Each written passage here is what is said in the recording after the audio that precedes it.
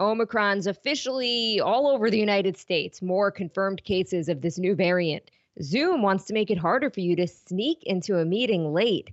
And Alec Baldwin says he didn't pull the trigger on that gun that killed cinematographer Helena Hutchins. Friday Need to Know. Let's go.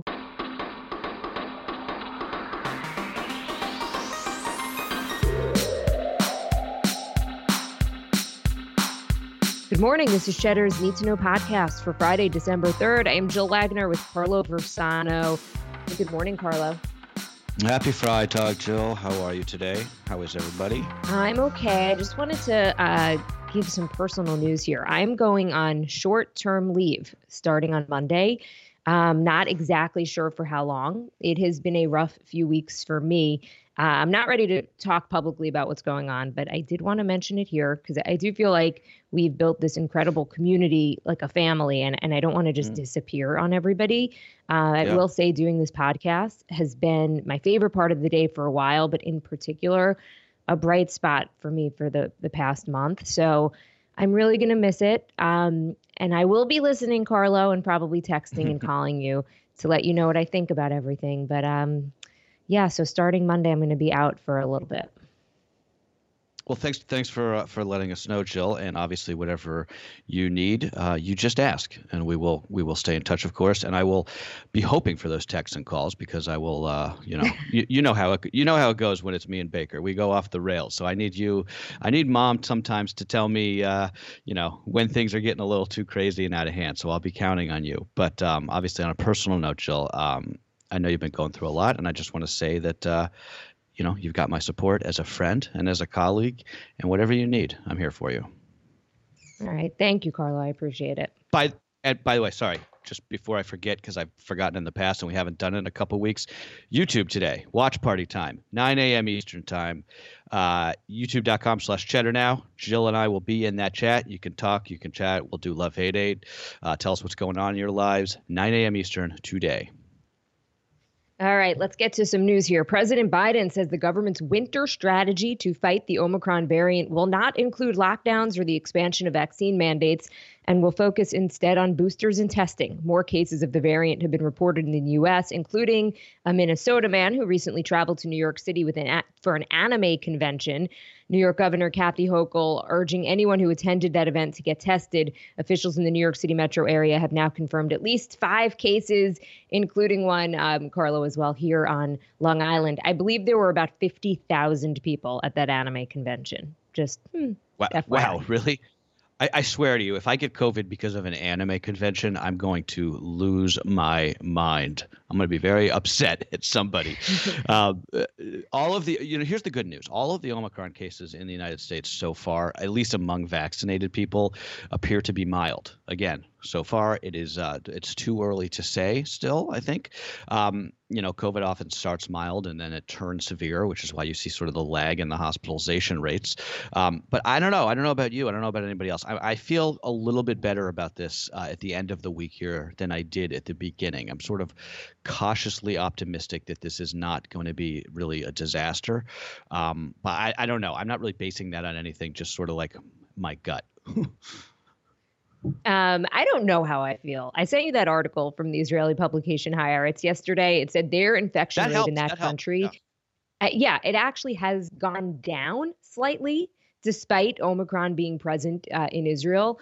We're also hearing, as you mentioned, at least anecdotally, that many of the cases, especially in people who are vaccinated, have been relatively mild. So that's all very, very good news. On the other hand, have you seen the graph with the increase in cases in South Africa? So, we've all seen those graphs before where each surge, it kind of looks like a narrow hill. It goes up quick and it comes down quick. The line for this surge in South Africa, it's literally straight up. It's steeper than Delta. So to me, that's a little bit frightening, especially given that here in the United States, 1,000 people are still dying every single day because of COVID. We still have a ton of cases. Which I don't know. Delta. I'm feeling a little bit better, though, that the vaccines are going to be at least somewhat effective here. Yeah, I do think by now we would have known if the vaccines were like totally null and void against this thing, and they don't appear to be, which of course is just good news all around. One other important potential change involving that the Biden administration announced, this one involves kids in schools. So right now, if somebody is exposed, a kid is exposed, they have to quarantine for 14 days.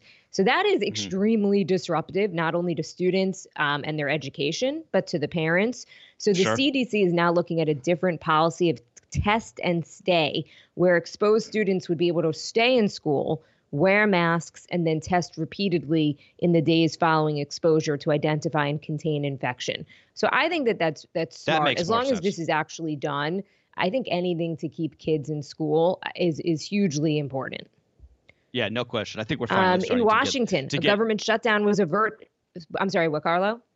No, I was just going to say, I think we're finally starting to get some religion on the schools issue and just how horrible and the effects of all of those school shutdowns. And I think that because again, an exposure doesn't mean that you're positive, right? So you should be able to stay in and just keep testing, because testing and vaccines are going to be the way out of this. To Biden's credit, he at least appears now to be really pushing that. The Atlantic had this great article. It was called, I think I actually have it up right now. It was called, "We Opened the Schools and ... It was fine. Many parents feared the worst, but so far no widespread COVID crisis has come to America's classrooms." So look, you react, you look at the data, and apparently the data in this case really does not support keeping these schools closed. In Washington, a government shutdown was averted at the last minute yet again. Congress passed a short-term funding bill that ensures the government will not shut down at midnight tonight. A handful of Republicans tried to delay passage of the spending bill in protest of the Biden administration's vax or test mandate for private businesses, but the push fizzled in the end. Does this mean we have to do this again in February? I don't know why they do these little they do these little short-term bills. It's like crazy. This will keep the government open through February 18th at the current levels of spending. Also, it adds $7 billion to aid and resettle Afghan refugees. So that's good, because I think there was a lot of concern when we left Afghanistan that we were just leaving these people high and dry, which we kind of did. But so we are at least putting our money where our mouth is, and trying to help them as they are resettled across the country. The U.S. will restart the controversial Remain in Mexico immigration policy. It was instituted by the Trump administration, and it comes after the White House reached a deal with the Mexican government. So as of next week, migrants who cross the southern border seeking asylum will be sent back to Mexico while their asylum claims are being processed. And this complicated the Biden administration's plan to roll back that policy, which he has called inhumane. Yeah, their hand was forced here. This was a court ruling that forced the administration to essentially put this policy back into effect, subject to Mexico's acceptance. Mexico had resisted being a part of this, and then they agreed at the last minute, so long as the United States sends aid to help shelter some of these people, some of these migrants, as they await that asylum processing. It's a little cynical to say, but it's this is a blessing in disguise for the White House, for President Biden, because he can kind of say here that his hand was forced, but this policy will have a significant impact on depressing border crossings. And immigration is a major Achilles heel for this administration. Just if you look at polling, they're polling like 20% on immigration, I think. And the November jobs report's going to be released this morning, probably by the time you're listening to this podcast. The consensus among economists is for a print of about 548,000 new jobs for the month, with the unemployment rate expected to tick down to 4.5%. If that happens, it'll be the second month in a row with more than 500,000 payrolls added. After an uneasy summer, job growth actually has started to really gain steam in the fall. It has indeed. It's pretty wild, right? The distortions in the labor market, I think, really can be boiled down to a fairly simple fact, which is that, demand for workers is incredibly high, but the number of people actively looking for work has been depressed ever since the start of the pandemic for various reasons, right? COVID, childcare, people, taking the the stimulus money in the beginning. That's obviously less of a case now. Not the stimulus money. You know what I'm talking about, the enhanced unemployment benefits. But the upshot of this is that wage growth has been coming in really hot, which is a very positive thing that I think doesn't really get its fair share of media coverage. Wages are going up, right? We're seeing that, Amazon effectively creating a $15 minimum wage floor in this country, probably one of the biggest things that has happened this year. And also, just what we said the other day, which is that this is the best time since World War II for people in the job market, especially if you're kind of like of our vintage, Jill, of our age group, and you were sort of in the beginning of your career in that really horrible job market that followed the financial crisis. You remember it was like it was hard. It was really hard to get a job for years after 2008. So this is your chance. This is your chance. Ask for that raise. Gamble on a new career path. Make demands about, working from home or benefits that you think that you can get. Like every boss in America, I think, knows that their employees are all flight risks right now. So I think that gives employees, us, leverage that we've really never had before. I would agree. And I think it's a good thing in terms of workers. I'm curious what the number is today, the unemployment number in terms of how many Americans have been filing for unemployment benefits. That number is at record low levels. 2 weeks ago, it was the lowest it's been since 1969. It was 199,000 Americans filing for first-time claims. So that it's different than the jobs that are created. But at least companies are clearly not laying anybody off right now. Switching gears, there's a new feature coming to Zoom that's going to make it harder to sneak into a video call late without being noticed by the boss. It's called the Attendance Status Tool, and it gives meeting hosts a way to use Google and Microsoft Calendar integration to keep track of everyone who's been invited to a call, as well as the ability to see exactly when they joined. Who asked for this, by the way? The bosses?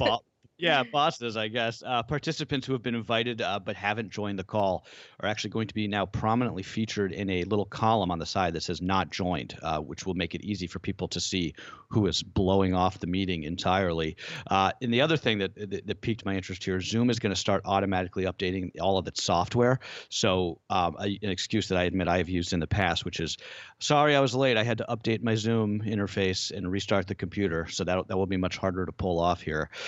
But it's funny because I don't know about you, but in my experience, it's always the meeting host, right? It's always the manager who's actually late. I'm usually on time for meetings. It seems like it's the host that's usually the one who isn't. My prediction is that they're going to change this feature because it's been my experience that a lot of people are invited to meetings and maybe don't need to be invited to them or are off on vacation or out sick or whatever it is. And yet they're just on the calendar invite. I've set up meetings before where I invite probably more people than need to come, just because it's like, okay, if you want to join this meeting, if we're having a meeting about the podcast, and sometimes you just cast a wide net and send out a bunch of invites because you think people may want to join and have ideas, but you're not like expecting everybody to join. Then so their pictures are going to be up on the side of the Zoom, kind of like invited but hasn't joined. I think that's right. I don't know. I understand the goal, but I don't know if it's going to achieve it. Yeah. Public shaming. It's basically public shaming. Yes, exactly. It's a Zoom narking. But it's, that also happens in real life, right? I mean, how many times have you been in a meeting in a conference room and been like, why is this guy here? He doesn't need to be here. And people walk in late to meetings in person, and people also don't show up to meetings in person either. Okay, right. Alec Baldwin telling ABC News' George Stephanopoulos in an emotional interview that aired last night that he did not pull the trigger of the gun that killed cinematographer Halyna Hutchins. Baldwin saying that someone is responsible for her death, but that it is not him. It was a fascinating interview. It was. I thought it was actually very poorly marketed by ABC News. It was really kind of like uh, over the top. I mean, this is how TV does these sort of primetime interviews, but it was just kind of, I mean, somebody died here, and just the way it was like being promoted kind of like rubbed me the wrong way. But it was a fascinating interview. Investigators in this case, by the way, we haven't talked about this in a while. They seem to have zeroed in on that film Rust ammo supplier, this New Mexican company. They executed a search warrant at its office earlier this week. The theory seems to be here that someone from that ammo supplier may have accidentally sent out live bullets along with that prop gun. Again, this story is just a case of like how many possible things could go wrong right at once. But if you're wondering how Baldwin could argue that he didn't pull the trigger and that the gun still went off, which of course was my first question when I saw him say this the other day, I did a little bit of research into firearms, which of course I acknowledge is not something that's really in my bailiwick. I don't really know much about guns. So what I've learned is, modern guns make it impossible to go off without the trigger being depressed. It's like a modern safety thing. But the gun in question here was a replica of an antique Colt 45 revolver. So conceivably, it seems to be that it could have malfunctioned and the hammer could have come down without the trigger being pulled. So I'm sure the investigation will look into this. But what he's saying is not like, there was he's not arguing that like there was a second shooter like JFK style, right? He's just saying that he picked up the gun and somehow it went off without the trigger being depressed. So the ammo supplier is vehemently denying that they would have sent a live round without, instead of what they should have sent, because they were saying that they have very strict protocols in place where they basically shake the bullet, each one, and you can hear the difference between a live round and one that's not a live round. So they're coming out and saying that's absolutely not true. Another thing that I thought was interesting from the Baldwin interview, I mean, there were a couple, it was a pretty fascinating interview. One of the things he said, we've been talking so much about just workplace safety on that set. He said he was really unaware that there were any issues. Whether that's true or not, I don't know. But he said the most he had heard were complaints from the crew just about their hotel. It's possible that those safety issues don't reach his level, like that, he's not necessarily in the loop on everything. But he also said that it was this movie made him love movie making again. He said he'd been in the industry for a really long time, and it was like the first time in a while that he kind of fell back in love with film and movie making. Before he killed that woman, presumably. Yes, obviously. It's just a tragedy all around. I mean, it's heartbreaking that somebody lost their life. It's so unnecessary. He said he's not even going to do any movie. Forget with a movie that has a real gun. He said he's not doing a movie that has a gun ever again. Yeah, I don't blame him. All right, time for a little more to know before we go. Michigan prosecutors could decide as early as today to charge the parents of that teenage boy who allegedly shot and killed 4 classmates at his high school this week. That school, Oxford High, remaining closed, and a large vigil is planned in the town tonight. The sheriff also says they've recovered the shooter's journal, which shows evidence that he planned to carry out the attack. By the way, tons of schools, about dozens of schools in Michigan, basically had to close for this entire week because they were getting also threats of shooting. That always happens after this. These copycat threats, which is imagine that. Imagine waking up and being like, I'm going to call in a bomb threat to a school in a district that's dealing with the fallout from a school shooting. Like how messed up in the head do you have to be for that? By the way, I watched a local news report last night that just put me almost in tears with the parents in that school district talking about how their young kids, their elementary and middle school kids, are just terrified to go back to the classroom. It's just so heartbreaking. Okay, an update on the Ghislaine Maxwell trial here. Her defense attorneys today expected to challenge the account of a former Jeffrey Epstein employee who testified yesterday that he drove 2 girls who he believed to be underage to that late financier's Palm Beach estate. If you're interested in this trial, I highly recommend following the journalist Vicky Ward. She's in the courtroom every day, and she's got a Substack that she's doing from the courtroom. And her takeaway is that the government is blowing this case, and that Maxwell could easily walk, and that her defense is actually putting up a very good case so far. BuzzFeed's going public. The media company known for its journalism and quizzes will debut on the NASDAQ on Monday via a SPAC merger. BuzzFeed raised about $16 million from the deal. That is far less than anticipated and a not great sign for the health of the digital media space. Yeah, BuzzFeed employees actually walked out of the job yesterday as this was happening. But yes, 16 million, that's not good. Okay, well, it's early December here, and it doesn't feel like it across much of the country. If you've looked outside lately, there's virtually no snow on the ground anywhere in the United States. It was a record 91 degrees in Palm Springs on Wednesday. It's been in the 70s in Denver. In the Great Plains, it's so unseasonably warm and dry, firefighters have been battling late-season blazes across the prairies of Montana that have taken out a lot of small farms and homes. Luckily, nobody has died. But, wildfires in Montana in December, obviously not something you're used to seeing.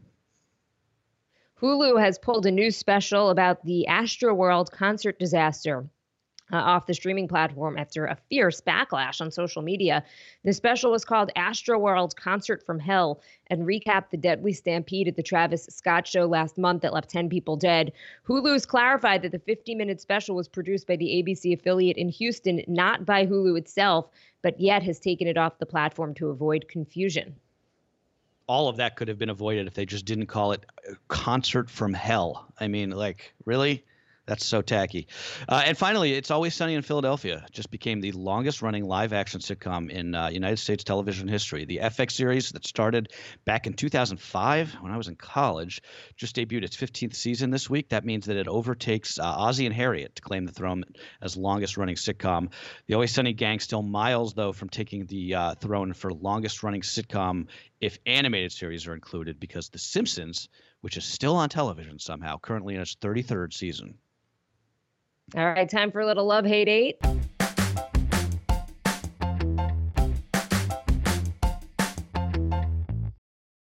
Okay, one thing we love, and I think I mentioned this the other day, but just mass unsubscribing from all of the marketing emails that you've been added to over the past year. Cyber Week or Cyber Monday, or whatever they call this time, when every store in the world, every store that you've ever even thought about, sends you 5 emails a day about their sales, is the perfect opportunity to do this. Just go boop, boop, boop, boop, boop, unsubscribe. And you can even, I don't know about you, but I also get these SMS texts now from companies I've never even heard of or signed up for, and I just stop, just text back stop, and they take you off the list. One thing that we hate, trying to open those little plastic produce bags at the supermarket. Even worse, watching other people lick their fingers to open the bags before they touch all of the produce. I never can figure out which side you're supposed to open. It is quite frustrating. I never use those bags. Well, you know what? I rarely use them. I use them for tomatoes. Then what do you use? I usually just throw the produce in the cart. Is that weird? Yeah. But first of all, you should never use those bags. No, I'm kidding. Yeah. You should never use those bags for things like avocados and bananas, because they already have like a protection. They have a little shell. They don't need them.